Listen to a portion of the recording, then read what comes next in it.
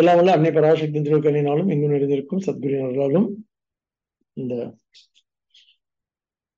நம்ம இந்த முதல் மந்திரத்திலே இருக்கிறோம். இந்த 5வது பிராமணத்துல இந்த ரொம்ப முக்கியமான மந்திரம் எதுன்னு சொல்லி ஒவ்வொரு வார்த்தைக்கும் இங்க சங்கரர் விளக்க சொல்லி வியாக்கியானம் பண்ணியிருக்கார், பாஷ்யம் பண்ணியிருக்கார். ஒரு வார்த்தைக்கும் ரொம்ப முக்கியமான மந்திரம் இந்த இதுல உள்ளது. ஏன்னு சொன்னா இந்த மந்திரம் தான் முதல்ல தகுதியான மாணவனை பத்தி பேசிட்டாங்க. தகுதிகளை பத்தி எல்லாம் பேசி சாதனா சதுஷ்டிய சம்பத்தின்னு சொல்லி தகுதியெல்லாம் பேசி அப்புறம்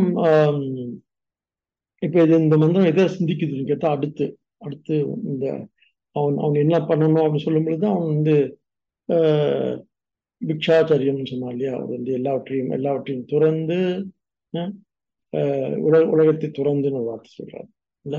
துறக்கிறதுக்கு என்ன காரணம்னு சொன்னா he got to avail him, not only he got to avail himself for this listening to sastras, அது மட்டும் இல்ல he must also have the time. நேற்று ஒரு விஷயம் பார்த்தோம், ஏன்னா காலம்னு சொல்லிட்டு நமக்கு இதுக்கான நேரம் போத மாட்டேங்குது, பத்தல. பிகாஸ் நம்ம என்னதான் நம்ம பண்ணிட்டு இருந்தாலும் ரிட்டையர் பண்ணிட்டா கூட இதுக்கெல்லாம் நேரம் இல்லை அப்படின்னு ஒரு ஒரு ஒரு ஒரு என்ன இருக்கு நம்ம கிட்ட சாக்குவோக்கு சொல்ற ஒரு தப்பிக்கிற மனப்பான்மை இருக்கு. இது ஏதோ நம்ம விரும்பி செய்யறதில்ல. நம்ம ரொம்ப விருப்பமா தான் அந்த விஷயத்தை கேட்கணும். நம்ம அடைய வேண்டிய ஒரு பெரிய சுதந்திரத்தை அடையணும், விடுதலை அடையணும், அல்ல நிம்மதி அடையணும், அட்லீஸ்ட் நிம்மதி அடையணும், நிறைவா இருக்கணும்ன்ற எல்லாரும் பெரிய விருப்பம் இருந்தாலும் கூட நமக்குள்ளே என்ன இருக்கு அப்படின்னு கேட்டா நமக்குள்ளே ஒரு ஒரு ஒரு ஆலசிய பாவனா, அதாவது நமக்கு ஒரு சின்ன சோம்பல் அல்லது இன்னும் ஒரு சின்ன அக்கறையின்மை ஏதோ ஒண்ணு நம்மளை தடுக்குது இல்லையா. அதனால்தான் சொல்றாங்க தடுக்கிறது எது தடுக்கிற விஷயமா இருக்குன்னா அந்த உலகம் தான் தடுக்கிற விஷயமா இருக்கு.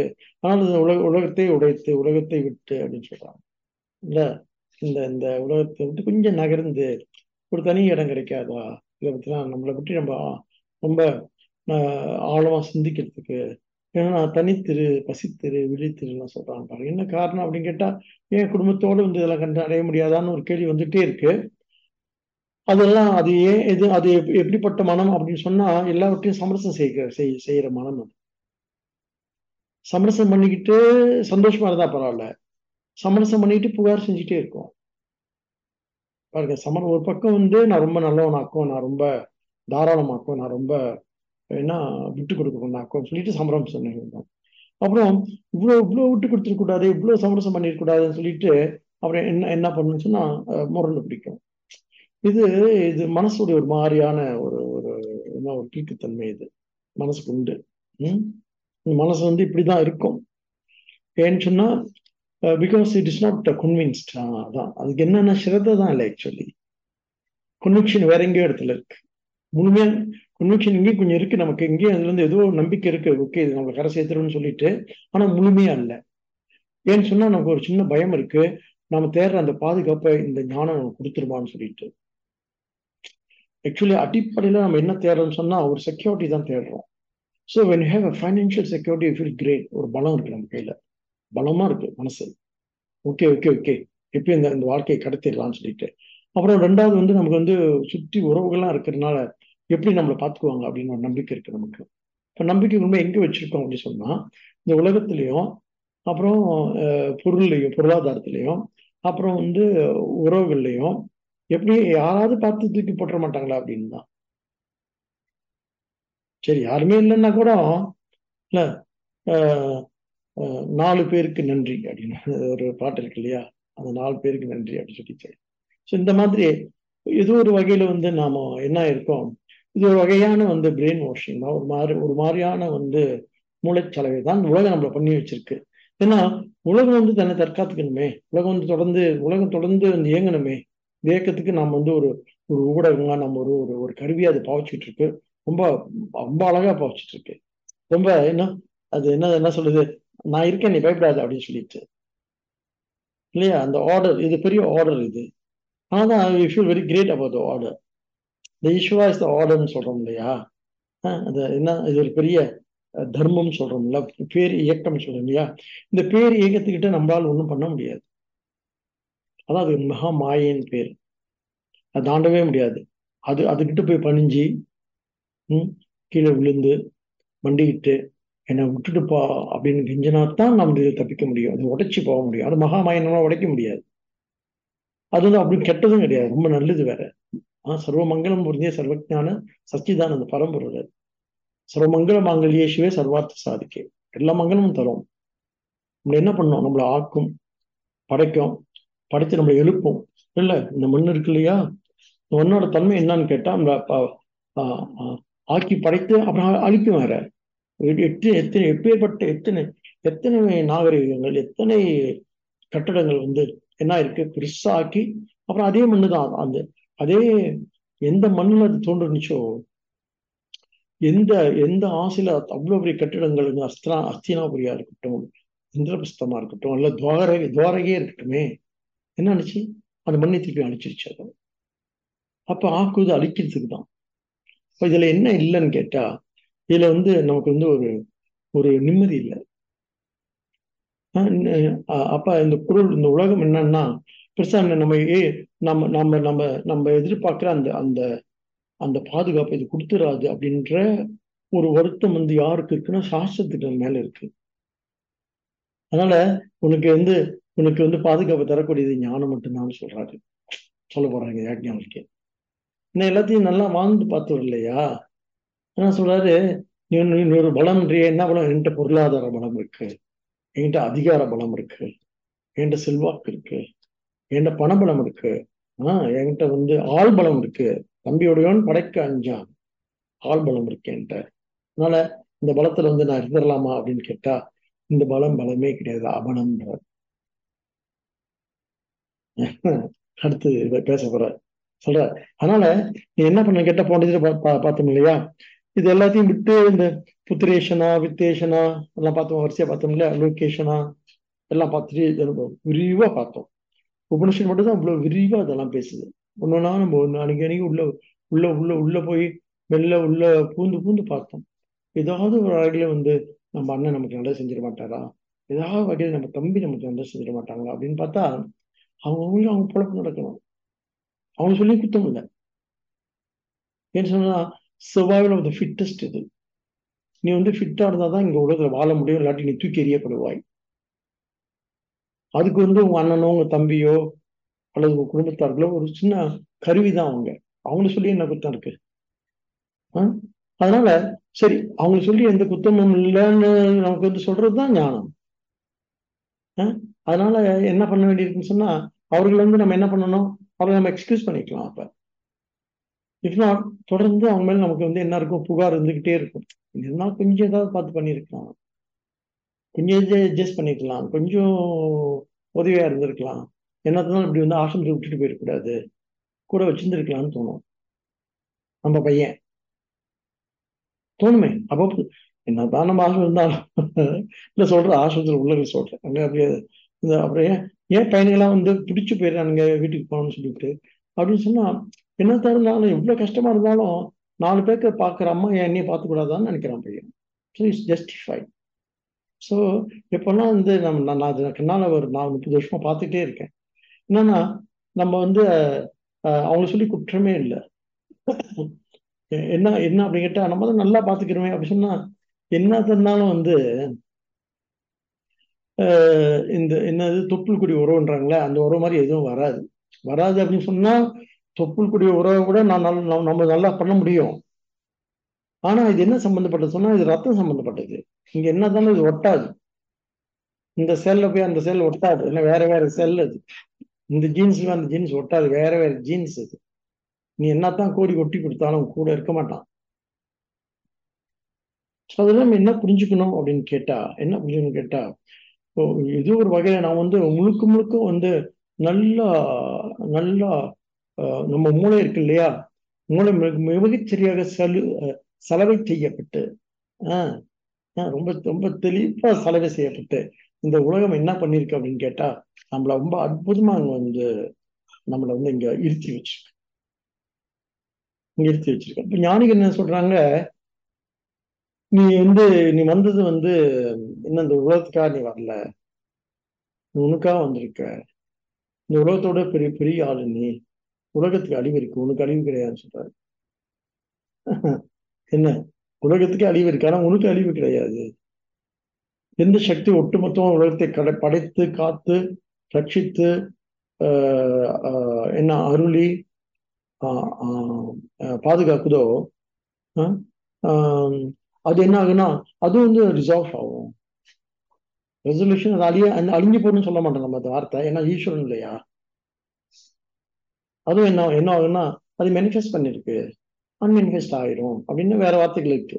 என்ன ரிசால்வ் என்ன ரிசால்வ் ஆயிரும். ஸோ அதை வந்து நம்ம வந்து ஒரு பெரிய பொருட்டா மதிக்காம அதையும் தாண்டி நம்ம என்னவா இருக்குன்ற ஒரு ஒரு அறிவு நம்ம பிரிச்சா அதுதான் ஆன்ம பலம். அந்த பலத்தை இப்படி அடைவாயாகுன்னு சொல்ல போறாரு. அதுக்கு தொடர்ந்து இதுல இதெல்லாம் விட்டுட்டு என்ன பண்ண போன வாரம் பார்த்தோம்ல, இதை விட அதை விட எல்லாத்தையும் அப்படி விட்டுட்டு என்ன பண்றது அப்படின்னு ஒரு கேள்வி வந்துச்சு இல்லையா. போன முறை அந்த கேள்வி கேட்டு சரி அப்புறம் பார்ப்போம்னு வச்சிருக்கோம் இல்ல. அதுதான் இன்னைக்கு பார்க்க போறோம். நம்ம போன வாரம் இங்க தான் விட்டோம். கிளாஸை விட்டுறாதீங்க தயவு செய்து. ஆளை விட்டாலும் கிளாஸ இன்னொருத்தர நம்ம என்ன பண்ணோம் அப்படின்னு சொல்லிட்டு போன வாரம் என்ன இந்த வாரம் நம்ம கண்டினியூ பண்ண முடியும் இல்லையா. இது ரொம்ப ஆக சரி. அப்ப என்ன சொல்றாரு, எல்லாத்தையும் விட்டு என்ன பண்ணணும்னா அப்ப என்ன சொல்றாரு, தஸ்மாத் பிராமணக இந்த பிராமணகனா இந்த தகுதியை அடைந்தவன் அர்த்தம். சாதனா சரஸ்வதி சம்பத்தியை அடைந்தவன்.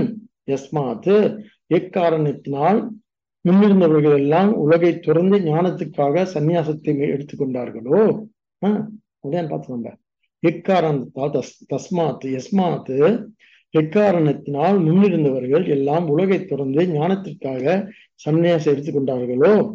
அப்ப எந்த சாதனைக்காக அப்படி சொன்னா எதுக்காக சன்னியாசம் எடுத்துக்கிறாங்க நேற்று கூட அந்த கீதை கிளாஸ்ல படிச்சோம். எதுக்கு சன்னியாசம்னா ஞான யோகத்துக்காக, ஞான சாதனைக்காக.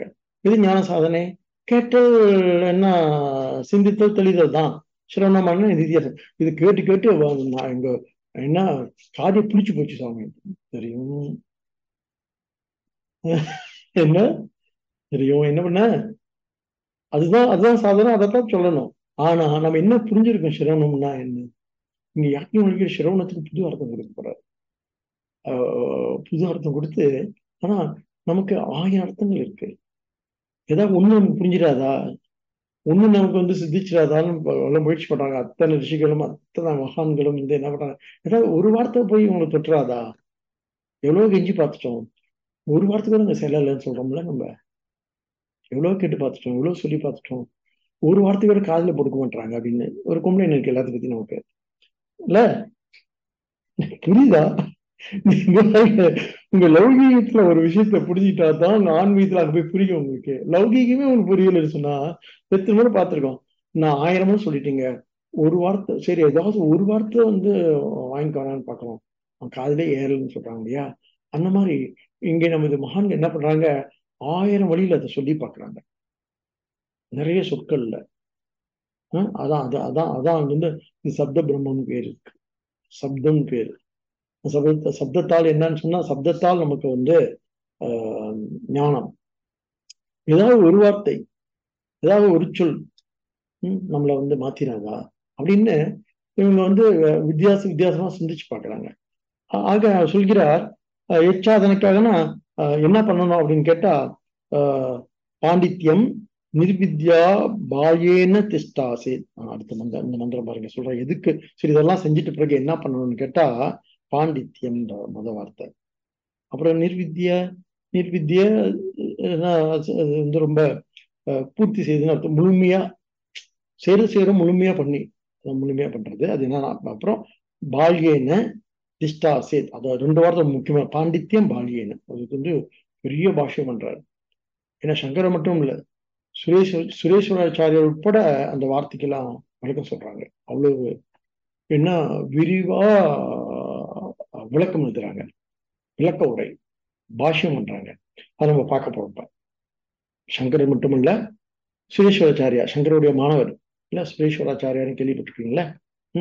மண்டன மிஷினர் பேர் அவருக்கு. என்ன மிஷினர்? மண்டன மிஷினர் கேள்விப்பட்டிருக்கீங்களா. அது சண்டை கிண்டெல்லாம் உடனே சங்கருடைய இது வந்து ஞாபகம் வந்துடும். இந்த பேரெல்லாம் சொன்னோடனே நமக்கு என்ன வரணும், இப்போ சங்கருடைய என்ன சரித்திரம் ஞாபகம் வரணும், வாழ்க்கை ஞாபகம் வரணும். சரி வந்தால் நல்லது.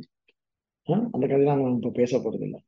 இங்க என்ன அப்படின்னு சொன்னா சொல்லிக்கிறேன். இந்த எங்க இந்த மந்திரம் தொடங்குதுன்னா தஸ்மாத் பிராமணக அந்த பிராமணன், எந்த பிராமணன்? தகுதி அடைந்த பிராமணன், தகுதி அடைந்தவன் அர்த்தம்.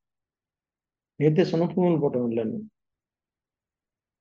பிராமணன்னா தகுதி அடைந்தவன், தகுதி அடைந்த மாணவன்னா அதிகாரி அப்படின்னு அர்த்தம். குவாலிஃபைட் பர்சன் அப்படின்னு அர்த்தம். ஆக என்ன சொல்லணும்னா, அவனுக்கு இந்த சாதனைகளை மேற்கொள்ளும். முதல்ல என்ன பாண்டித்யம் என்றார்.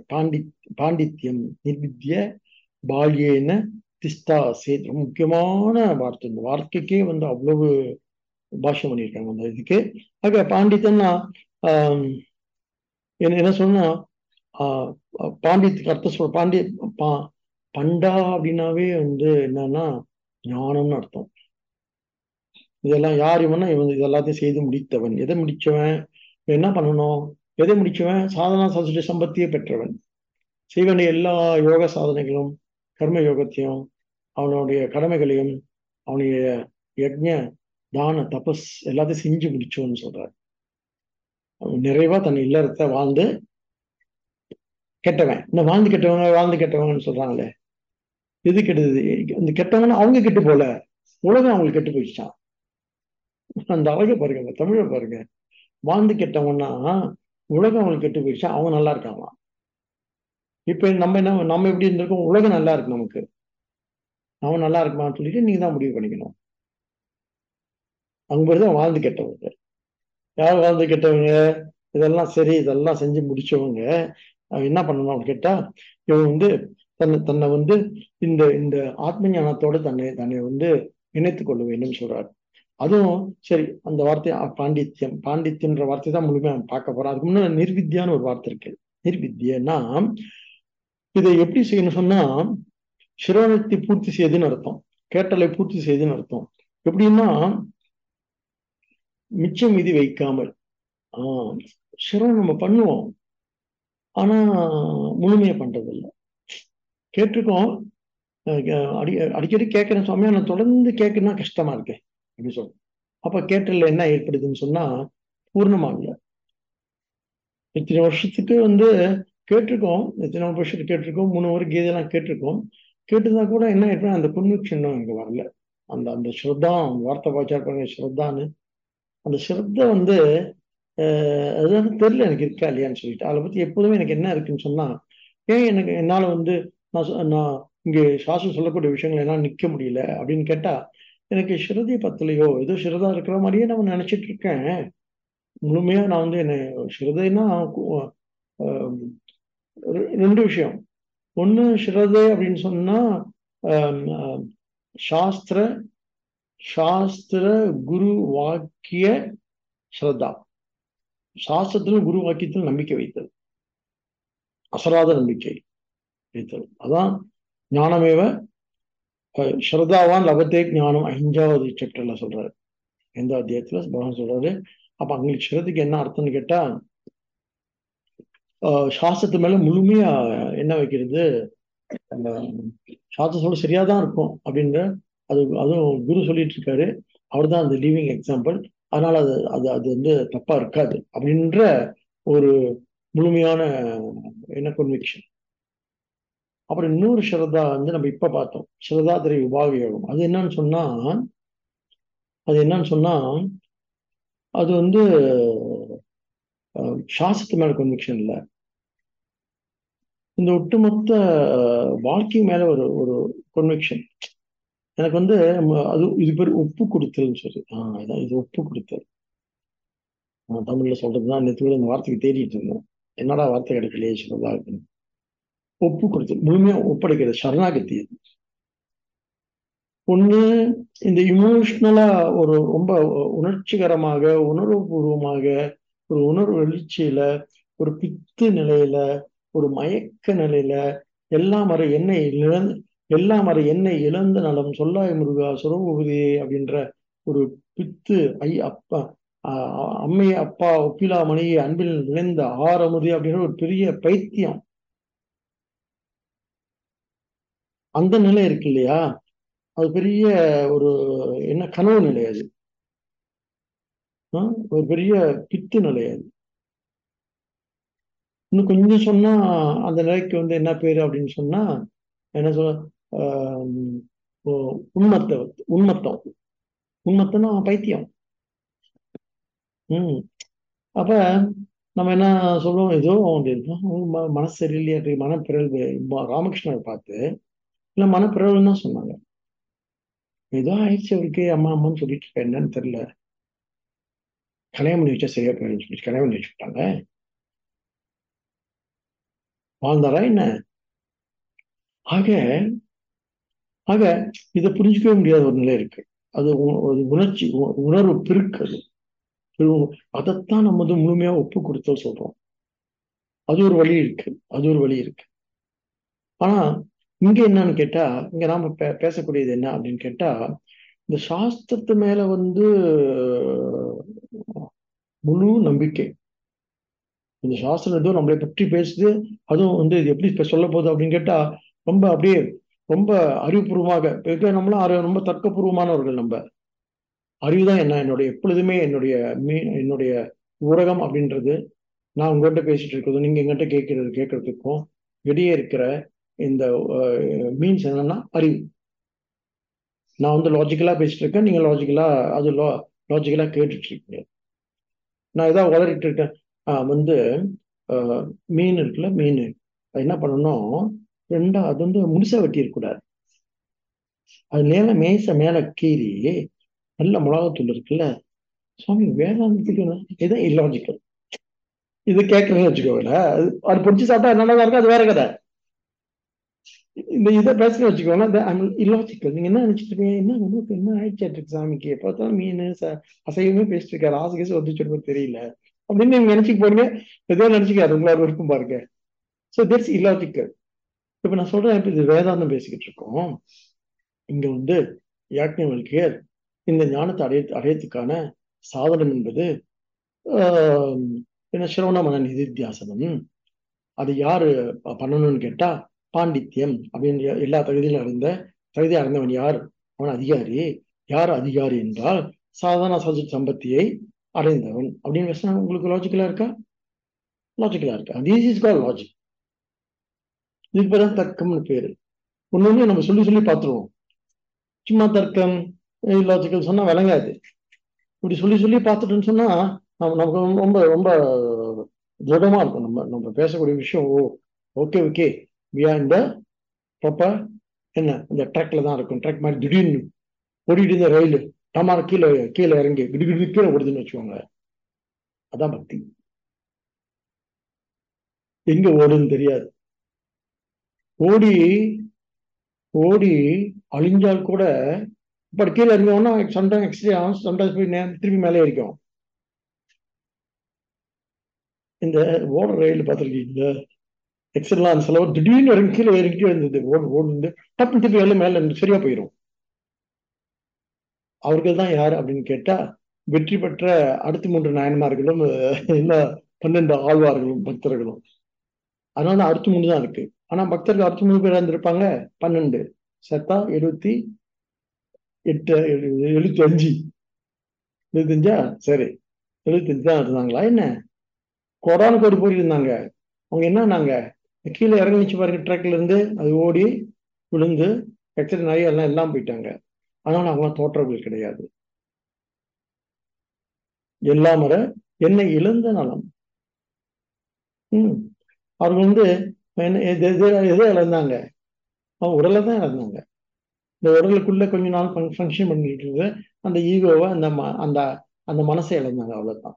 அவங்களும் இழக்கல. அதனால நம்ம என்ன நினைச்சிட்டு இருக்கோம், இப்படி வந்து சிலருக்கு வந்து இந்த உடலெல்லாம் அழிஞ்சு போயிட்டு இருக்கோம். இந்த இந்த இந்த ப்ராசஸ் ஆஃப் டோட்டல் டிவோஷன் தன்னை அழிச்சிட்டு இருப்பாங்க. எத்தனையோ மகான்கள் வந்து எத்தனையோ யோகிகள் வந்து நீங்க இப்ப கூட சொல்றாங்க இல்லையா, பழனிக்கு போனீங்கன்னா குழைக்கு உள்ளலாம் வந்து அப்படியே எலும்பா கிடக்குறாங்க, எலும்பு கூடி மட்டும் இருக்கு. என்ன ஆனாங்கன்னா அப்படியே தியானம் பண்ணி அப்படியே வந்து ரமணவரும் விட்டுருந்தா அப்படிதான் ஆயிருப்பாரு. யாரோ கண்டுபிடிச்சு விட்டுட்டு வந்துட்டாங்க இந்தாண்ட, அவர் இந்த மாதிரி ஞானி, பெரிய ஞானி அப்போ சொல்லிட்டு நம்ம கொண்டாடிக்கிட்டு இருக்கோம். ஸோ தெரிஞ்சா கொண்டாடுவோம், தெரியாட்டி என்ன பண்ணுவோம், தெரியல நமக்கு நம்ம கண்ணுக்கு படலன்றதுக்கு அவங்களாம் ஞானி இல்லாம ஆயிடுவாங்களே என்ன? ஆக இப்படி ஒரு பெரிய என்ன சரித்திரம் நம்மகிட்ட, வரலாறு நம்மகிட்ட இருக்கு. யாரெல்லாம் புகழ்பெறாங்களோ அவங்கதான் வந்து ஞானிகள் அர்த்தம் இல்லை. ஏதோ பிராரப்தம் புகழ்பெற்றிருக்காங்க, அவங்களுக்கு பிராரப்தம் வந்து குகைக்குள்ளே இருந்து அப்படியே மறைஞ்சு போகுது, அதை பற்றி அவங்களுக்கு எந்த கவலையும் கிடையாது. இப்படி கோடான கோடி பேர்கள் இருந்த பூமி தான் வந்து பாரத பூமி. இன்னைக்கும் ஏன் அங்க ஞானம் கொண்டாடப்படுறது?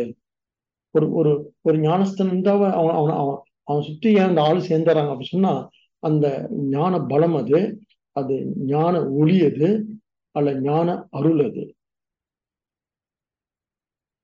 அதனால அப்படி நடந்து போனா அப்படி ஒளி தெரியும் அர்த்தம் இல்லை, இது வேற.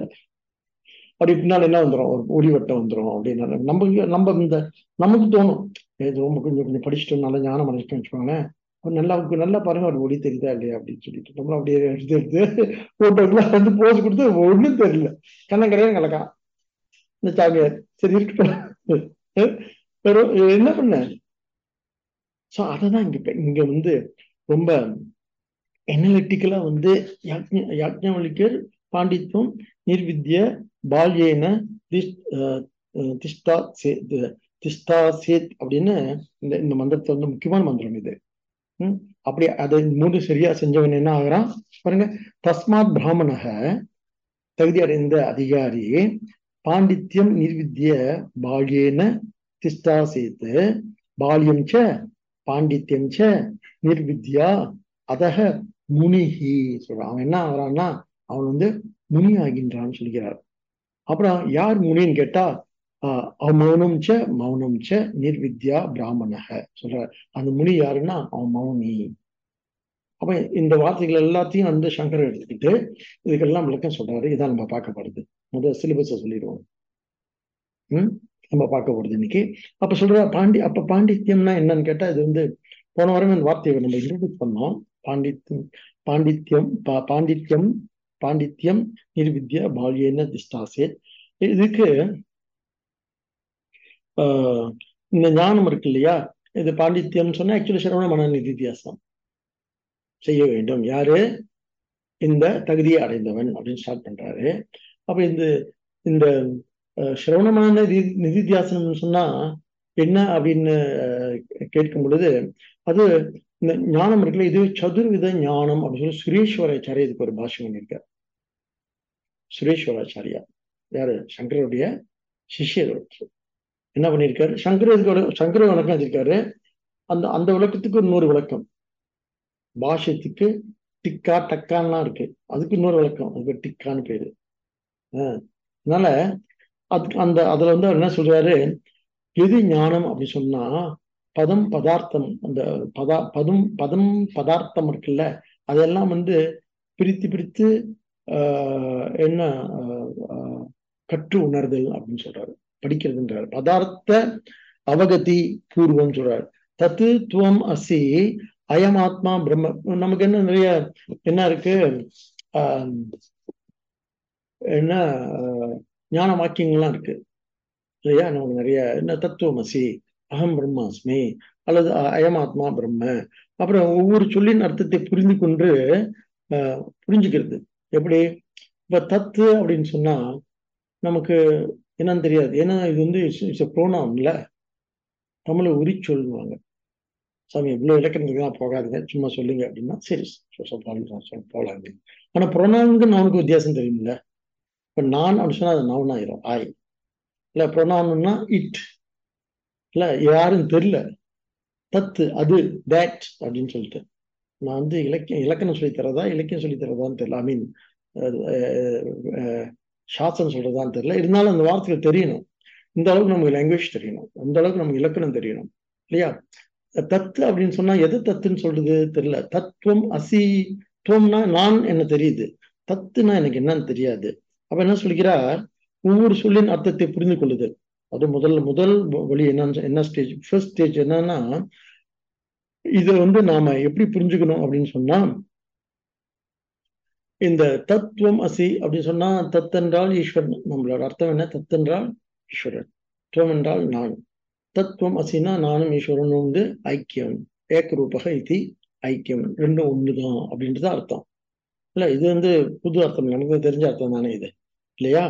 அதனால விசேஷன சம்பந்தம். சோ இதுல என்ன சம்பந்தம் இருக்கு, நீ அதுவாய் இருக்கின்றாய் அப்படின்னு சொல்றாரு இல்லையா? இதுல இந்த சம்பந்தத்தை கண்டறியுது. என்ன சம்பந்தம்? சம்பந்தம் என்று ஐக்கியம் தான் சம்பந்தம். ஐக்கியம்னா என்ன? ரெண்டும் ஒண்ணுதான். தத்துவம் துவமும் ஆக்சுவலி நல்லா பாருங்க. இப்ப வந்து noun cannot be a pronoun. A pronoun cannot be noun. ஒரு ஒரு ஒரு ஒரு பெயர்ச்சொல் வந்து உரிச்சொல்ல ஆகாது. ஒரு தமிழ்ல சொல்றேன், ஒரு உரிச்சொல் பெயர்ச்சொல்ல ஆகாது இல்ல. ஆடு வந்தா இங்க வந்து நான் ஆட்டை ஓட்டினேன்னா நானும் ஆடு ஒண்ணா? நான் ஆட்டை கடித்தேன். சரி, ஆட்டை கடிச்சு மாட்டை கடிச்சு நம்மளை கடிக்கிறோம் பார். நான் நான் ஆட்டை கடித்தேன். ரொம்ப அசைவமாவே பேசிட்டு இருக்கீங்க சுவாமி. விளக்கணுமே. நான் ஆட்டை, நான் ஆடு வேற வேற தானே. அப்ப எப்பொழுதுமே noun cannot be என்ன pronoun. pronoun cannot be noun. ஆனா சாஸ்திரத்துல நம்ம என்ன புரிஞ்சுக்கணும் அப்படின்னு சொன்னா, அது சம்பந்தத்தை கண்டறிகிற செகண்ட் ஸ்டேஜ். தத்துவமசின்னு சொல்றது வந்து பதம், அப்புறம் பதார்த்தம், அந்த பதத்துக்கு அர்த்தம். ஆனா அந்த சம்பந்தத்தை கண்டறியறது இருக்கு இல்லையா, அது வந்து சுரேஸ்வரா சொல்றாரு, எது எது வந்து சதுர்வித ஞானம், அது 4 வகை இந்த ஞானம் இருக்கு. நம்ம நினைக்கிற மாதிரி ஞானம் அப்படின்றது ஒண்ணு தத்துவமசி அப்படின்னா புரிஞ்சுறது இல்ல.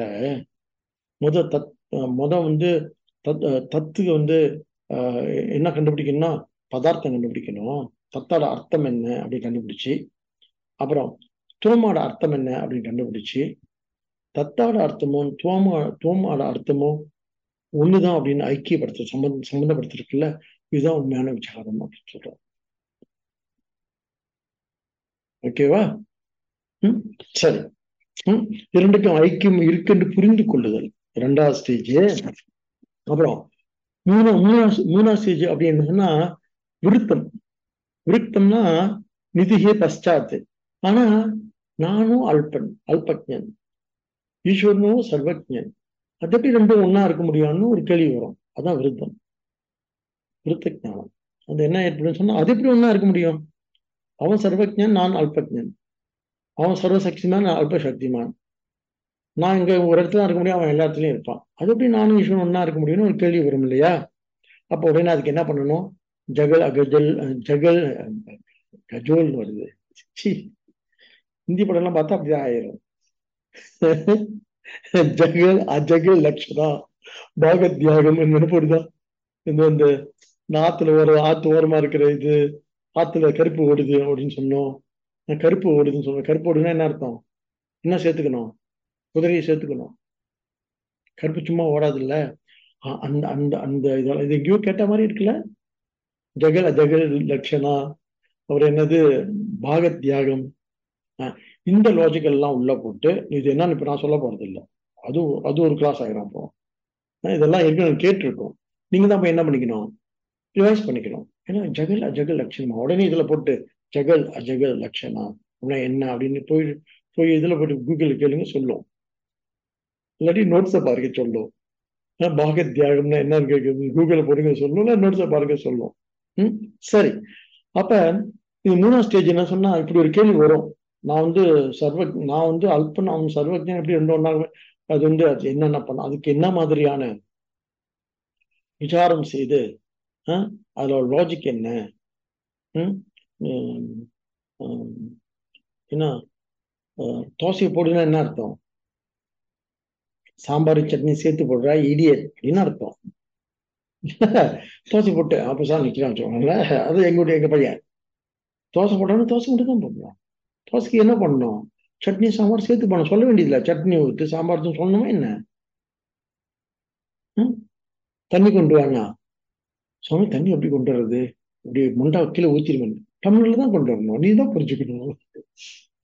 இல்ல ஜெகல் ஜெகல் லட்சணா என்ன பாகத் தியாகம் எல்லாம் சொன்னோம் இல்லையா? அது இந்த எக்ஸாம்பிள் பூரா வந்திருக்கும். நீங்க கேட்டிருப்பீங்கன்னு டக்கு நீங்க ரிவைஸ் பண்ணிக்கோங்க.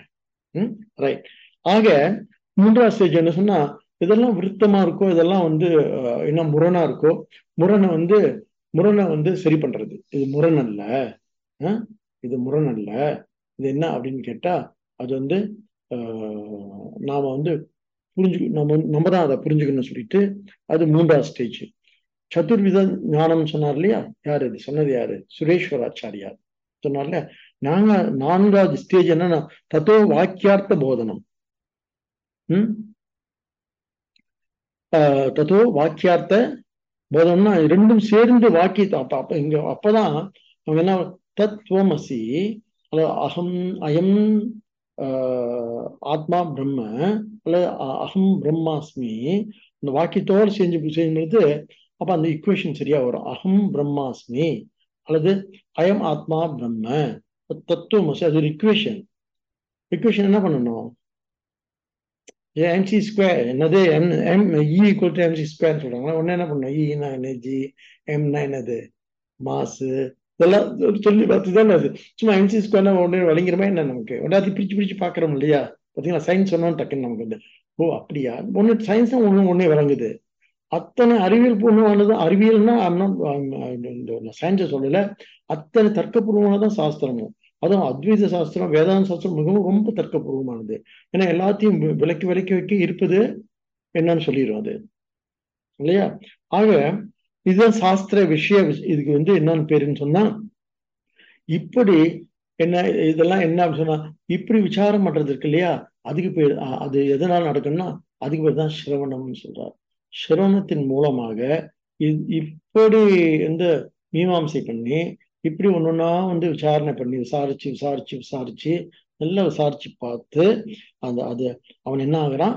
அவன் பண்டிதாக அவன் தான் பண்டிதன் சொல்றாரு. எது பண்டிதன் என்ன அர்த்தம்? ஞானஸ்தன் அர்த்தம். நமக்கு இந்த நம்மளுடைய சமுதாயத்துல பண்டாரம் வார்த்தை இருக்கு. பண்டானா ஞானம்னு அர்த்தம். அப்ப பண்டாரம்னா யாரு அர்த்தம்? ஞானஸ்தன் அர்த்தம். அதான் வந்து சைவ சித்தாந்த இடத்துல பெரிய பண்டாரம்னு சொல்லுவாங்க. சன்னிதானத்தை பண்டார சந்நிதின்னுவாங்க. கேள்விப்பட்ட பண்டார சன்னி. ஆனா இப்ப பண்டாரம் என்ன ஆயிடுச்சு? அவங்க இப்ப பண்டாரம் வந்திருக்கான். என்ன பா பண்டாரம் வந்திருக்கான். இந்த பூசாரி வந்து பண்டாரம் ஆயிட்டாரு. இப்ப பண்டாரம் வந்திருக்காரு, என்ன போய் கேளுங்க அப்படின்னு சொல்லிட்டு யார் கொடுக்க வேண்டிய கொடுத்தானுங்க. என்ன ஆயிடுச்சு? ரொம்ப இழிவாயிட்டனால பண்டாரம் வந்து ஆதியில இருந்த பண்டாரம் இப்ப இழிந்த பண்டாரம் ஆயிட்டாரு. காசு கையேறி நிக்கிற பண்டாரம் ஆயிட்டார். ஏன் என்ன சொன்னா ஞானம் இல்லாம போயிடுச்சு. வெறும் சடங்கு மட்டும் இருக்கு. ஏதோ ஒரு ஆடு வெட்டிட்டு போகிறார். அது வந்து என்ன எத்தனை ஆடு வெட்டலாம் அப்படின்னு கேட்கிறாரு. வந்து சரி 5 ஆடு வச்சிருங்க. நேண்டு கோயிலுக்கு வேண்டி இருக்கும். அது பண்டாரம் செய்வா, பண்டாரம் செஞ்சிருவா. அதனால பண்டாரம் வார்த்தை அப்படி இழிஞ்சு போயிடுச்சு. ஏன்? ஞானம் இல்லாதனாலதான். அப்ப ஞானம் வந்து மறக்கப்பட்டிருக்கு. அந்த ரிச்சுவல்ஸ் மட்டும் அதனுடைய சடங்குகள் மட்டும் நம்ம தக்க வச்சிருக்கோம். அப்ப நம்ம மட்டும் இப்ப என்ன பண்றோம் அப்படின்னு கேட்டா கொஞ்சம் வந்து வெளியே வந்து என்ன பண்றோம்? சரி இதை பத்தி நம்ம சிந்திச்சு பார்க்கலாமே அப்படின்னு சொல்லி நம்ம இந்த வார்த்தைகள்லாம் நம்ம கையில எடுத்துக்கிறோம். ஆக அவன் என்ன ஆகுது அப்படின்னு கேட்டா யார் ஒருவனுக்கு போதிய அளவு கேள்வி ஞானம் வந்து விட்டதோ அவனை வந்து ஞானம் பிறந்தவன். ஞானம் வந்த பிறகு அப்படின்னு இருக்கிறார். அப்ப ஞானம் வந்த பிறகு என்ன செய்யணும்? பாண்டித்யம்னு என்ன? ஞானம் பெறுவதுன்னு அர்த்தம். ஞானம் பெற்ற பிறகு பால்யேன இன்னொரு அர்த்தம் அடுத்து பால்யேன திஷ்டே பால்யேன திஷ்டே. என்ன செய்யணும்னா பால்யத்துடன் இருக்க முயற்சி செய்யின்னு சொல்ற. பால்யம்னா என்ன? பால்யத்துக்கு நிறைய 2-3 அர்த்தம் இருக்கு. பால்யம்னா முதல் அர்த்தம் வந்து பலம் பாவக பால்யம் இது பால்யக. பால்யம்னா என்னன்னா பலம்ன்றார். பலம் வீரியம் பலம் தானே பால்யம்னா. பைல்வான் அப்படின்னு சொல்றோம் இல்லையா? பலவான் அப்படின்னு சொல்றோம் இல்லையா? பலராமன். ஏன் பலராமன் பேரு? ரொம்ப பலம், ரொம்ப அவர் யாரும் வெல்லவே முடியாது பலராமனை, கிருஷ்ணன் உட்பட. பலராமனை அதனாலதான் நம்ம கிருஷ்ணன் எப்பொழுதும் வந்து பலராமன் வந்து என்ன சொல்ற பலராமன் கேட்டுதான் எல்லாம் செய்வாரு. ஏன்னா கிருஷ்ணன்னு பலம் பொருந்தியவர் வந்து பலராமன். அதனால பால்யேன திஷ்டே சேத் அப்படின்னு சொன்னா பால்யத்துடன் என்ன பண்ணணும்? என்ன சொல்றாரு? நாம வந்து என்ன இந்த சாதனா சதுஷ்டயம் என்ன விவேக வைராகிய மோட்சம் ஏற்பட்டு அதனால வந்து என்ன சதுஷ்டம் கைகூடி நமக்கு ஷட் சம்பத்தெல்லாம் ஏற்பட்டு சமதமாதிகள்லாம் ஏற்பட்டு இப்ப முறையா அந்த சாஸ்திரத்தை கேட்டு ஒரு ஞானத்தை அடைஞ்சிட்டோம். ஞானத்தை அடையிறது மட்டும் பத்தாதுன்னு சொல்றாரு. இப்ப ஞானத்தை அடைஞ்ச என்ன பண்ணணும்னு கேட்டா பால்யேன திஷ்டே சொல்றாரு. என்ன செய்யணும்னு சொன்னா பலமாக இருக்க முயற்சி. பலமா ஏன் ஞானத்தை அடைஞ்ச எதுக்கு பலமா இருக்கணும்? என்ன பலம் அப்படின்னு கேட்டா இந்த இடத்துல சொல்றாரு பலம்னா பி வித் ஸ்ட்ரெங்க்த்னு அர்த்தம். என்ன ஸ்ட்ரெங்க்த்னா மென்டல் ஸ்ட்ரெங்க் தான். உறுதியா மனதில் உறுதி வேணும்னு சொல்றாருல்ல. ஏன்னு சொன்னா நமக்கு சாதாரணமா நமக்கு வந்து நமக்கு பலம் அப்படின்றது என்ன பலம், நமக்கு தெரிஞ்ச பலம் என்ன பலம்னு சொன்னா ஞான பலம் கிடையாது. எப்படி தெரிஞ்ச பலம்? பணபலம், பொருளாதார பலம், உறவு பலம், செல்வாக்கு பலம், அதிகார பலம், இது நமக்கு தெரிஞ்ச பலம் இல்லையா? அல்லது இன்னொரு பலம் இருக்கு, இமோஷனல் ஸ்ட்ரென்த். நான் வந்து எல்லாத்தையும் கட்டி போட்டுருவேன், என்னோட அன்பால எல்லாத்தையும் கட்டி போட்டுருவேன். நான் சொல்லுக்கு முடிசொல் கிடையாது இந்த வீட்டுல. ஏன் எல்லாத்தையும் அன்பால் கட்டி வச்சிருக்கேன். வெளியிருந்தா எழுந்திருப்பாங்க, உட்காருனா உட்காருவாங்க, இல்லாட்டி சோறு கிடையாது. சரி, ஓகே. ஆக என்ன ஆயிடுச்சுன்னா இந்த இடத்துல நம்ம பலமா இருக்கோம் அப்படின்னு பார்த்தா சாதாரணமா நமக்கு வந்து நம்ம எந்த பலத்தை பொதுவாக நம்ம எந்த பலத்தை ரொம்ப நம்பி இருக்கோம். சொல்றாங்க இந்த உபனிஷத் பூரா உங்களுக்கு வந்து சொல்லித்தரேன், 10 கோடி தரேன்னா எதை சூஸ் பண்ணுவோம்? 10 கோடி கொடுப்போம் போது ஆசிரத்தை கட்டி அதெல்லாம் எல்லாம் வந்த பிறகு அப்புறம் உபனிஷத்தா அப்புறம் சொல்ல அவரை கேட்போம். அப்படி இல்ல பை நேச்சர் சொல்றேன். நம்ம எப்படி நம்மளுக்கு அதான் சொன்னேனே, நம்முடைய மூளை இருக்கு இல்லையா, இருக்கணும். அது வந்து எப்படி வந்து இத என்ன பிஹேவ் பண்ணும் அப்படின்னு கேட்டா எப்படி அது வந்து பயிற்சி பெற்றிருக்குன்னு கேட்டா இப்படிதான் பயிற்சி பெற்றிருக்கு. எல்லாருக்கும் தான் சேர்த்து சொல்றேன், நான் எல்லாரும் உட்பட சேர்த்து சொல்றேன். நம்ம குற்றம் இல்லாது, நம்ம அப்படிதான் வளர்க்கப்பட்டிருக்கோம், நம்ம அப்படிதான் பயிற்சி பெறப்பட்டிருக்கோம். சின்ன வயசுல இருந்து நம்ம அப்படிதான் பயிற்சி பெற்றிருக்காங்க. ஞான பயிற்சி நமக்கு கிடையவே கிடையாது, சாஸ்திர பயிற்சி நமக்கு கிடையாது. அதனால யாரும் சொல்லி குத்தம் இல்லை. இது அட்லீஸ்ட் நமக்கு அப்படி ஒரு வாய்ப்பு கிடைச்சிருக்கு, நம்ம உட்காந்து பேசிக்கிட்டு இருக்கோம், அவ்வளவுதான். அதனால இது குத்தமா பார்க்க வேணாம். பை நேச்சர் நம்ம எப்படி இருக்குன்னு சொன்னா இந்த இதெல்லாம் படிச்சுட்டா கூட நம்ம இப்ப வந்து இதை இவ்வளவு நாள் சாஸ்திரம் படிக்கிறோம். சாஸ்திரம் படிச்சுட்டு நமக்கு என்னன்னா நமக்கு நிச்சயமா தெரியும். என்ன தெரியும் அப்படின்னு கேட்டா சிவம்னா என்ன நல்லா தெரியும், மனம்னா என்ன நல்லா தெரியும், நிதி தர்சனம் என்ன நல்லா தெரியும், அப்புறம் விவேக வைராக்கியம் முமுட்சுத்துவம் எல்லாமே தெரியும். ஷட் சம்பத்து என்ன சமதவாதிகள் எல்லாம் தெரியும். நமக்கு எல்லாம் தெரிஞ்சும் கூட நமக்கு எது அந்த பலத்தை நம்பி இருக்கிறோம். சரி, எனக்கு எல்லாம் இதெல்லாம் தெரியும், நான் எல்லா கட்டுப்பாடோடு இருப்பேன், எனக்கு வந்து ஞான பலம் போதும், பெரிய பணபலமோ அல்லது ஆள் பலமோ அல்லது உறவு பலமோ தேவையில்லைன்னு நினைக்கிறோம். நினைக்கல. இல்ல நம்ம எப்படி இருக்கோம், இப்படி இருக்க தப்புன்னு சொல்ல வரல. ஆனா சாஸ்திரம் கேட்டா நம்ம கிட்ட எது வந்து உறுதி பெறணும் கேட்டா, எது உறுதியா இருக்கணும் கேட்டா, ஆக்சுவலி எந்த பலத்துல நான் வாழ்ந்துட்டு இருக்கேன். அட்லீஸ்ட் இந்த வயசுல நமக்கு 50 வயசு ஆயிடுச்சு. இப்ப இல்ல 50க்கு மேல ஆயிடுச்சு எல்லாருக்கும். பொதுவா ஒரு 5-6 பேர்த்த தவிர இங்க கிளாஸ்ல நான் பாக்குறது நான் ஒரு 5-6 பேர் தான் தேடுவாங்க. சின்ன பையன் போய் கேட்கறது மற்றவங்கெல்லாம் வந்து 50 தாண்டிடுச்சு. சொல்ல வேணாம், 70 தொட்டுட்டே இருக்கு லேசா. 70 நோக்கி போயிட்டு இருக்கேன். சரி, என்னடா அங்க போவானே அப்படின்னு சொல்லிட்டு 80க்கு மேல உள்ளதும் இருக்கு. ஆனா எவ்வளவு வேலை இருக்குன்னு தெரியலையே, பார்ப்போம். ஆக ஆக நல்லா பாருங்களேன். இப்ப என்ன சொல்றோம், நம்ம இப்படி இருந்தது தப்பு கிடையாது. சாஸ்திரம் இப்படி இருந்தையே, நீ பலத்தோட இருந்தையே, நீ ஆள் பலத்தோட இருந்தையே, நீ வந்து என்ன உறவு பலத்தோட இருந்தையேன்னு தப்பு சொல்லல. அது நமக்கு ஒரு வகையான என்ன கொடுத்துருக்கு அப்படின்னு சொன்னா நமக்கு ஒரு கான்பிடன்ஸை கொடுத்துருக்கு. அதனாலதான் இயற்கை என்ன பண்ணிருக்கு, ஈஸ்வரன் என்ன பண்ணிருக்காரு, நமக்கு எல்லாத்தையும் கொடுத்துருக்காரு. ஆள் பலம் கொடுத்து, பணபலம் கொடுத்து, என்ன என்ன அதிகார பலம் கொடுத்து, செல்வ பலம் கொடுத்து, எல்லாம் கொடுத்து நம்மளை வந்து ஒரு மாதிரியா எப்படி ஆக்கி வச்சிருக்காருன்னா a person of a lot of self confidence and self esteem and self respect. ஒரு மாதிரியான சுயமரியாதை நம்ம வாழ்ந்துட்டு இருக்கோம். ஒரு கார் இருக்கு, ஒரு வீடு இருக்கு, ஓகே, இதெல்லாம் நம்ம தப்பு சொல்ல வரல. கரெக்ட். ஒரு ப்ரொஃபஷன் இருக்கு, நிறைய சம்பாதிக்கிறோம், வெரி குட், எல்லாம் சரிதான். ஆனா ஆனா இப்படி சாஸ்திரம் படிக்கும் பொழுது நம்ம மனசுல என்ன தோணணும்னு சொல்றாருங்க. யாரு? யாக்ஞவல்கியர் என்ன சொல்றாரு? என்ன சொல்றாருன்னா, படிச்சிருக்கும் பொழுது இந்த பலமெல்லாம் இருக்குல்ல, இந்த பலமெல்லாம் என்ன ஆகும்னு கேட்டா, மெல்ல மெல்ல இந்த எல்லா பலமும் குறைஞ்சிக்கிட்டே இருக்கும். இந்த பலம் கடைசி வரைக்கும் இருந்தா பரவாயில்ல. ஆள் பலம், உறவு பலம், பணபலம், செல்வாக்கு பலம், அதிகார பலம், எல்லாத்தையும் எல்லாத்தையும் நீங்க நம்ம என்ன வருஷப்படுத்திக்குவோம். ஆனா தொடர்ந்து இருந்தா பரவாயில்ல. இப்ப வீட்டுல போறோம், சும்மா இருக்குமா, நை நை அப்படின்றாங்க. நம்ம கிட்ட எதையும் கேட்கறதே இல்லை இப்ப. என்ன? அதான் நேற்று ஒரு அம்மா சொன்னாங்க, திடீர்னு பையன் சொல்றான், என்ன சொல்றான்னு, எப்படி சொல்றான்னு, சொல்றானே நல்லது தானேன்னு கேட்டேன் நானு. இல்ல இல்ல சுவாமி, கல்யாணம்னு சொல்றான், எனக்கே எப்படின்னு தெரியாதுன்னு. ஓ, நல்லது. They are not asking your permission, they just informing you. முடிஞ்சா வாமான்னு.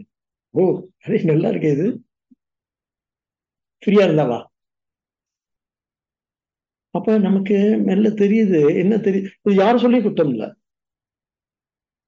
நம்ம வளரல. We didn't have enough emotional maturity now. பொண்ணு சொல்லுது கல்யாணம் வேணாம், நான் அப்படியே இருந்துக்கிறேன்னு சொல்லுது. நம்ம அப்படியே பதற்றமாயிடும். ஏன்? இல்ல இல்ல, இது ஒரு ஒரு நமக்கு ஒரு வாழ்க்கை துணை நலம்னு சொல்லியிருக்காரு வள்ளுவர். வள்ளுவர்லாம் எடுத்துக்கோ இல்ல, அவருக்கே கல்யாணம் நடக்கல. ஐயோ பாவம், அவரே ஒரு துறவி.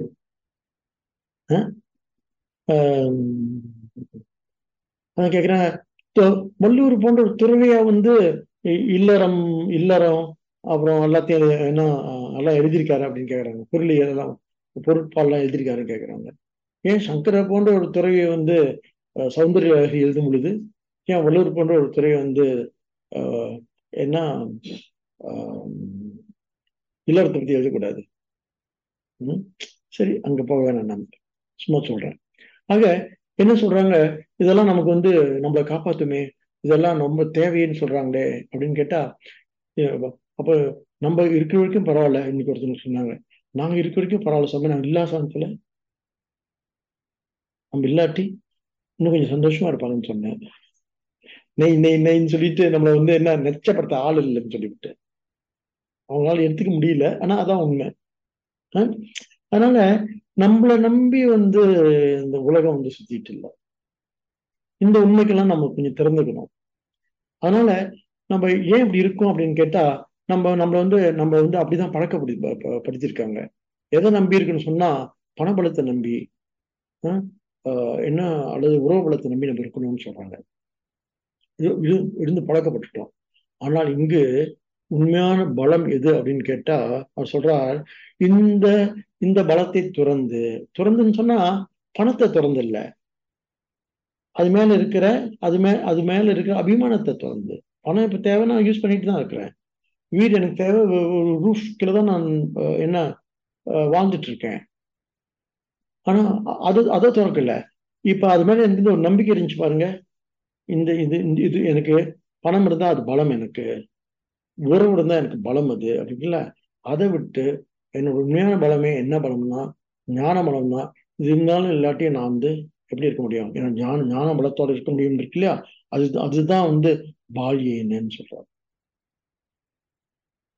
அதுதான் பலம்ன்றார்.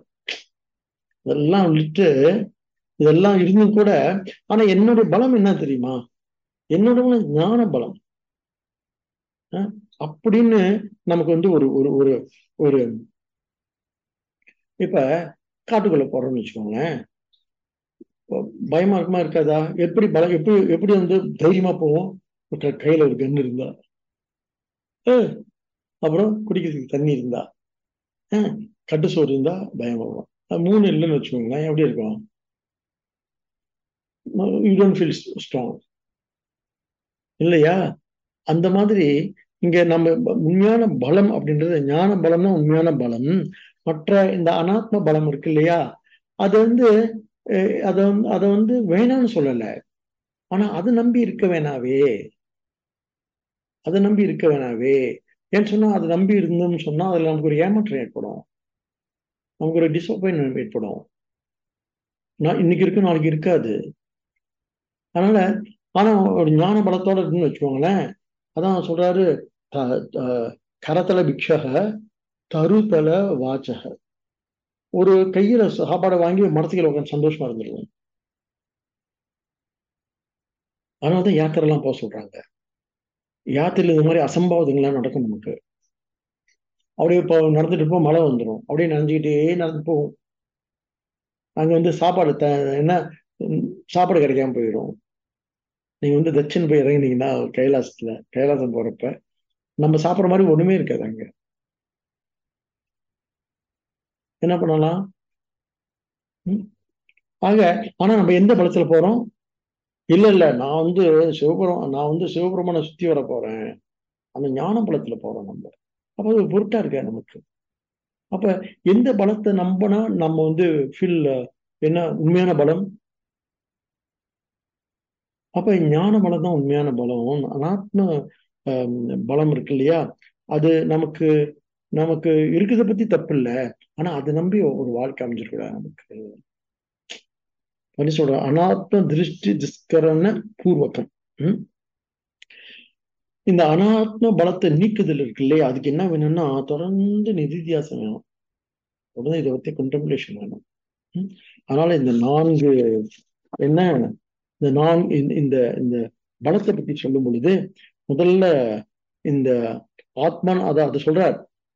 இதை உடனே சங்கர் என்ன பண்றாரு, உபனிஷத்தான் கோட் பண்றாரு. ஆத்மனா விந்தத்தே வீரியம், ஆத்மாவோட ஒன்று சக்தி அடைன்னு சொல்றாரு. அப்படி என்ன சொல்ற, நியாயமாத்மான விந்தத்தே பலகீனக, பலவீ பலகீனமானவன் ஆத்மாவை அடைய மாட்டான்னு சொல்றாரு. இப்ப எந்த பலன்றீங்க?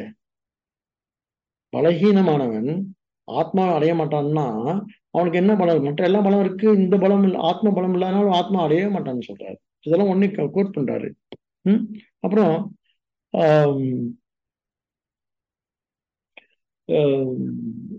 என்ன பலம்னு சொன்னா இன்னொரு முக்கியமான விஷயங்கள் நம்ம சிந்திக்கணும். என்ன அப்படின்னு கேட்டா, எதையும் வேணுன்றதுக்கு பெரிய பலம் தேவையில்லை, வேண்டாம்னு சொல்றதுக்கு தான் பலம் தேவை. இருப்பது போதும், இதற்கு மேல் வேண்டாம், எல்லாம் சுமையன்னு வேணாம்னு சொல்றதுக்கு ஒரு பலம் வேணும். ஒரு திண்டும் அதே சொல்றோம். 1,00,00,000 ரூபாய் இருக்கு, 1 கோடியா, சரி 10 கோடி. 1 கோடினா ஒரு விஷயம், ஏன்ட்டே இருக்க நீ எதுக்கு கொடுக்குறேன்னு சொல்லிடுவோம். இல்ல 10 கோடி கொடுக்குறாங்க, வேணாம்னு சொல்றதுக்கு ஒரு பலம் வேணுமா? பெரிய ஒரு சுகமா இருக்கலாம்னு சொல்றது, ஒரு பொங்கலை கொடுக்கலாம்னு சொல்றேன், வேண்டாம்னு சொல்றதுக்கு ஒரு பலம் வேணுமா? ஒரு பெரிய கார் ஒன்று வாங்கி தரேன் உங்களுக்கு, நான் வேண்டாம்னு சொல்றதுக்கு பலம் வேணுமா? வேணும்னு சொல்றதுக்கு பலமே தேவையில்லை. அதுதான் உண்மையான என்ன பலம், அதுதான் உண்மையான ஆத்ம பலம் சொல்றார் சங்கரர். அதனால பிச்சைக்காரனா இருக்கணும்னு அர்த்தம் இல்லை. அதே சமயத்துல என்ன சொல்றாரு, இது இல்லாம என்னால இருந்துட முடியும். அப்ப அந்த பலத்தை பெருக்கிறது இருக்குல்ல, அந்த பலம் தான் ஞானமே பலத்தை கொடுக்க வேண்டும். மற்றதெல்லாம் என்னுடைய வசதிக்கு சௌகரியத்துக்கு என்ன தேவைக்கு இருக்கு, யூஸ் பண்ணிட்டு இருக்கோம், அவ்வளவுதான். இந்த இதுல இன்னொரு விஷயம் நல்லா சிந்திச்சு பாருங்க. என்ன சொன்னா, இவ்வளவு செல்ஃப் ரெஸ்பெக்ட், ஒரு பெரிய என்ன ஒரு சுயமரியாதை ஒண்ணு இருக்கும். யாரு காலையும் போய் விழுந்துட மாட்டோம், யாரையும் யாரும் யாரும் என்ன பணிஞ்சிட மாட்டோம். இந்த பணியாத தன்மை இருக்கு இல்லையா, அதுக்கு பேர் கருவமோ அல்லது ஆணவமோ அல்ல, அகங்காரமோ அல்ல, அது ஒரு மாதிரி நிமிர்வு. நமக்கு தெரியும் அது அகங்காரமா நிமிர்வான்னு அவங்களுக்கு தெரியும், நமக்கே தெரியும். நம்ம ஆணவமா பேசிட்டு இருக்கோமா, இல்ல ஒரு தன்னிமிர்வோட பேசிட்டு இருக்கோமா, ஒரு செல்ஃப் ரெஸ்பெக்ட், ஒரு சுயமரியாதையோட நம்ம இதை பேசிட்டு. யாராவது பணம் கொடுத்தா பின்னாலே போறோம்னா அது பேர் சுயமரியாதையே என்ன? யாராவது கூப்பிட்டா அவன் கூடிய போயிட்டா சுயமரியாதையா என்ன? நல்லா உங்களுக்கு நல்லா வச்சிருக்கேன் வாங்க பின்னால் என்ன? ஆக என்ன சொல்கிறா, முதல் அர்த்தம் பலம்ன்றது ஆன்மாவோட தான் உண்மையான பலம் சொல்றார். அது முதல் அர்த்தம் பலத்துக்கு. அப்புறம் பலத்துக்கு இன்னொரு அர்த்தம், ரெண்டாவது அர்த்தம் சொல்றார். அந்த ஆச்சாரியர்கள் இந்த ஒவ்வொரு வார்த்தையும் என்ன ரொம்ப துருவி ஆராய்ஞ்சு பாக்குறாங்க. பாலசிய பாக பலம் ஒண்ணு என்ன, என்ன சொன்ன ஒண்ணு சொன்னாரு, பலம் பாவக பாவக பால்யம். இங்க பாலசிய பாவக பலம். பாலசுன்னா சின்ன குழந்தை மாதிரி இருக்கிறது. பாலவத் வார்த்தைக்கு பாய்ச்ச முடியா, பிச்சாச்சவத் உண்மத்தவத் அப்படின்னு ஞானிகள் எப்படி இருப்பாங்கன்னா குழந்தை மாதிரி இருப்பாங்க சொல்றாங்களே. இந்த ஞானம் அடைஞ்சிட்டா நம்ம எப்படி இருக்கணும்னு சொன்னா, முடிஞ்ச முடிஞ்ச வரைக்கும் ரொம்ப கணக்கு போடாம, ரொம்ப கணக்கு பார்க்காம, நான் உனக்கு இது செஞ்சேனே நீ எனக்கு அதை செய்யணும், நான் உனக்கு செஞ்சேனே நான் சொன்ன மாதிரி நடந்துக்கோ அப்படின்னு சொல்லிட்டு அப்படி கணக்கெல்லாம் போடாம பாலசிய பாவக குழந்தை போல இருக்க முயற்சி செய்யுன்னு சொல்றாரு. ஒரு ஆக்சுவலி நம்ம என்ன நம்ம சொல்றோம் இல்ல, இந்த இந்த குழந்தைமை இன்னசென்ஸ் அப்படின்னு குழந்தைகள் தானே இருக்கும். இப்ப எப்படி இருக்குன்னு சொல்றாங்க, as we grow actually we have lost innocence. நம்ம ஒண்ணு இழந்திருக்கோம். நம்ம இழந்தது என்னன்னே தெரியல நமக்கு. குழந்தை எல்லாத்தையும் நம்பிட முடியல. நம்ம நம்புவோமா எல்லாத்தையும்? இப்ப என்னத்தை இழந்துட்டோம்? நம்பிக்கை இழந்துட்டோம். குழந்தை எதை கூட டக்குன்னு வாய வச்சு சாப்பிட்டுருவோம். நம்ம சாப்பிடுவோமா? சாப்பிட மாட்டோம். என்னத்தை இழந்துட்டோம்? மனுஷ மேல நம்பிக்கை இழந்துட்டோம். ஆக்சுவலி நம்ம அடால்ட்னா என்னன்னு கேட்டா one who has lost his innocence. அப்படி ஆயிடுச்சுல அர்த்தம். இல்ல சாமி, வேற வேற அர்த்தங்கள்லாம் இருக்கு. the one who has gained intelligence. சரிதான் உன் இன்டெலிஜென்ஸ் முன்னாடி அறிவு எவ்வளவுன்னு எனக்கு தெரியும்.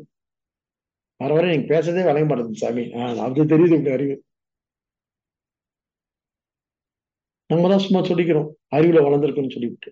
ஆனா நம்ம நம்ம அடைஞ்சதை விட இழந்து ரொம்ப மாதிரி தெரியல உங்களுக்கு.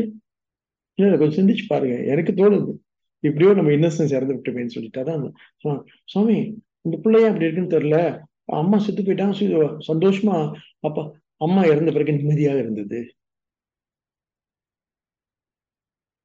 ஒரு கவிதை, அம்மா இருந்த பிறகு அப்பாடா என்று நிம்மதியாக இருந்தது அப்படின்னு.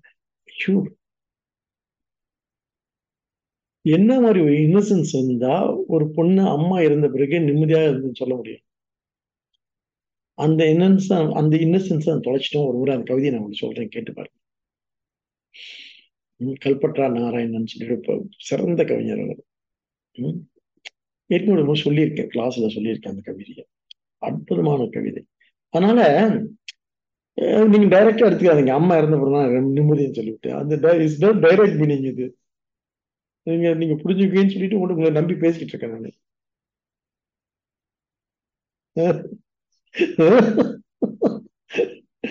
இவ்வளவு சோபை இன்னும் இவ்வளவு இலக்கியமா பேசுறீங்களே. ஆமா, ஏதோ நீங்கள் எல்லாரும் என்ன இலக்கிய ரசனை உடையவர்கள் அப்படின்னு சொல்லிட்டு உங்களை நம்பி பேசிக்கிட்டு இருக்கேன். பகவானுக்கு தான் வெளிச்சம் பார்ப்போம். வெளிச்சம் பார்ப்போம். ஆக என்ன விஷயத்துக்கு வந்தோம். ஆரிய கூத்தாலும் காரியத்தில் கண்ணாருன்னா. அதனால என்ன சொல்கிறார், நம்ம குழந்தைத்தன்மையை அப்ப குழந்தைத்தன்மைனா என்ன? ராகத்வேஷம் இல்லாம இருக்கிறது. ஒருத்தர் பார்த்தோன்னே ஒரு என்ன ஒரு சாப் டபான்னு சொல்லிட்டு என்டாஸ் பண்ணிடும்ல, இதுவா மூஞ்ச குழந்தை ஒரு சிரிக்காது. யாரும் இன்னைக்கு ஒரு குழந்தை வச்சு பார்த்தோன்னே சாக்லேட் கொடுத்தோன்னே ஒரு நம்ம மடியில உட்காந்துக்குச்சு. அவ்வளவுதான். ஸோ ஆக்சுவலி நம்முடைய பாலியத்தை நம்ம நம்ம தக்க வச்சுக்கிறதுன்றது நம்முடைய ராகத்வேஷம் இல்லாம இருக்கிறது. ஆச்சாரியர் என்ன விளக்கம் சொல்றார் சங்கர, ராகத்வேஷ ரைத்தகன்னு சொல்றார். எது குழந்தைமை அப்படின்னு சொன்னா, எது பாலியத்தை தக்க வச்சுக்கிறது, பாலசிய பாவத்தை தக்க வச்சுக்கிறது அப்படின்னு சொல்றது குழந்தைத்தன்மை இழக்காம இருக்கிறது. அது நிறைய நம்ம கிட்ட இருக்கும் பாருங்களேன். நம்ம என்ன நம்ம ரொம்ப ரொம்ப ரொம்ப அடால்ட், எல்லாம் வயசுக்கு வந்துட்டோம். வயசாகி போச்சு இப்ப. ரொம்ப ரொம்ப ரொம்ப பெரிய ஆள் ஆயிட்டோம். அதனால கொஞ்சம் இப்படி சிரிச்சு பேசுறது கூட என்ன சாமி இன்னும் பேசிட்டு இருக்காருன்னு தோணும். ஏன் அவன் ரொம்ப பெரிய ஆள் ஆயிட்டோம்ல. இப்படி கேலியா கிண்டலா பேசுறதுலாம் கூட ஐ திங்க் வேஸ்ட் ஆஃப் டைம்ல சுவாமி அப்படின்னு. ஏன் இவங்க பெருசா போய் சொர்க்கத்தை அடைய போறாங்க, இப்போ மோட்சத்தை அடைய போறாங்க. கிறுக்கு பழக ஆக இப்படி கேட்கறதே ஒரு மாதிரியா இருக்குல்ல.